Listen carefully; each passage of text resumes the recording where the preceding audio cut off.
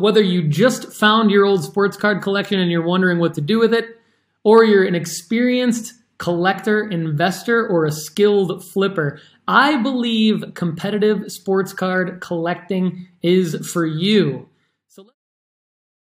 What's up, everybody? Paul Hickey here with NoOffSeason.com, and I'm here today to talk to you about something I call competitive sports card collecting. What the heck is competitive sports card collecting? Well, to me, it's like a mix of fantasy sports, the stock market, sports betting, with a few entrepreneurial sprinkles flavored on top. It's all about skill, pride, bragging rights. Of course, it's filled with failures disguised as learning experiences and losses that ultimately help your long-term winning percentages. So what am I talking about? I'm talking about competitively collecting sports cards as opposed to the other three more popular terms that we all know of. One is the hobby, which is basically people who collect sports cards in sets, or they have a personal collection of a particular player or team. Another one is an investor. That's somebody who buys sports cards for their prospective long-term value.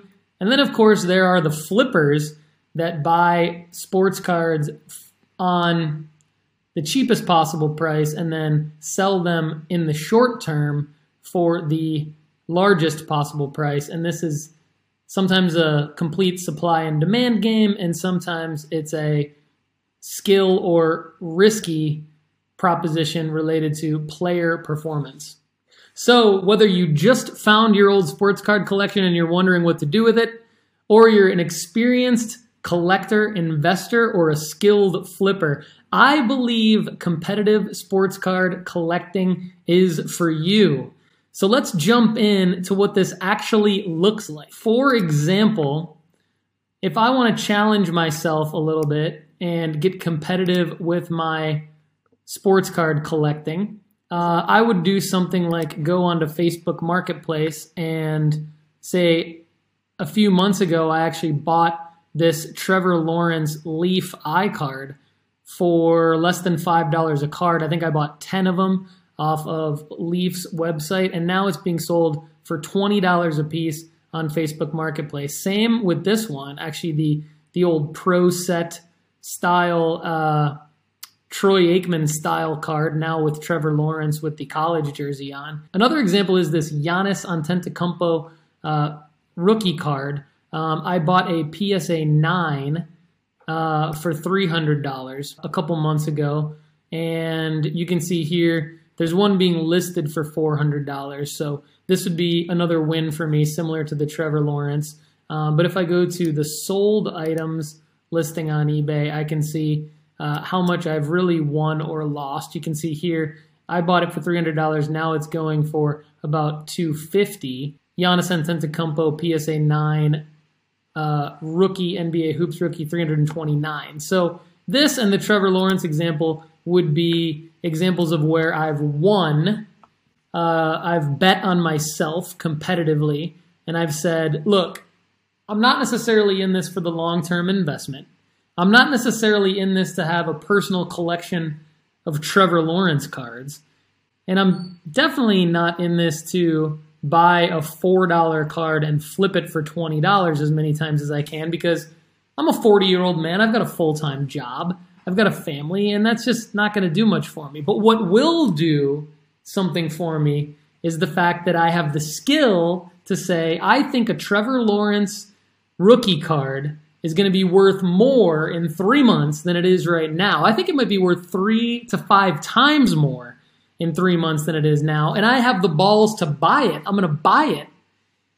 I'm going to put my money where my mouth is. And then I'm going to have the bragging rights to my friends and family that I bought that. And now it's worth 3 to 5 times more than it was. That's what I'm talking about with the entrepreneurial sprinkles on top of the fantasy sports, the stock market, and the sports betting. Because fantasy sports, stock market, sports betting, you don't have anything. You don't have the card in your hand. And with competitive sports card collecting, you have the proof.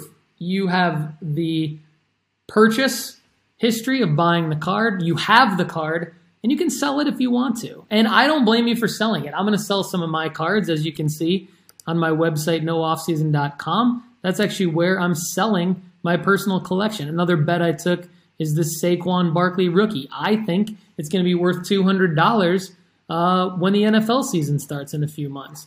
And even though that might date this video a little bit, the concept should never go outdated because I bought this Saquon Barkley PSA 10 for only $70 on Etsy. So that's what I'm talking about when I say competitive sports card collecting. Now, for my full strategy on competitive sports card collecting, you can actually buy my book on Amazon, now available.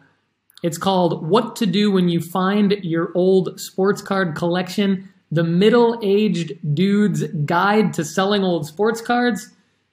And you can even visit competitivesportscardcollecting.com and join a league that I'm starting for this concept.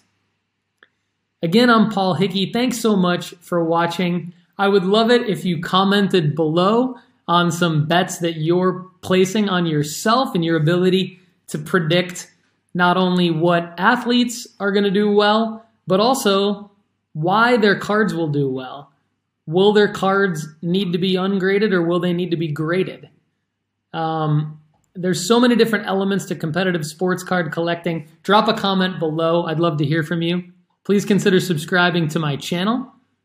For more, visit nooffseason.com. Thanks and have a great day.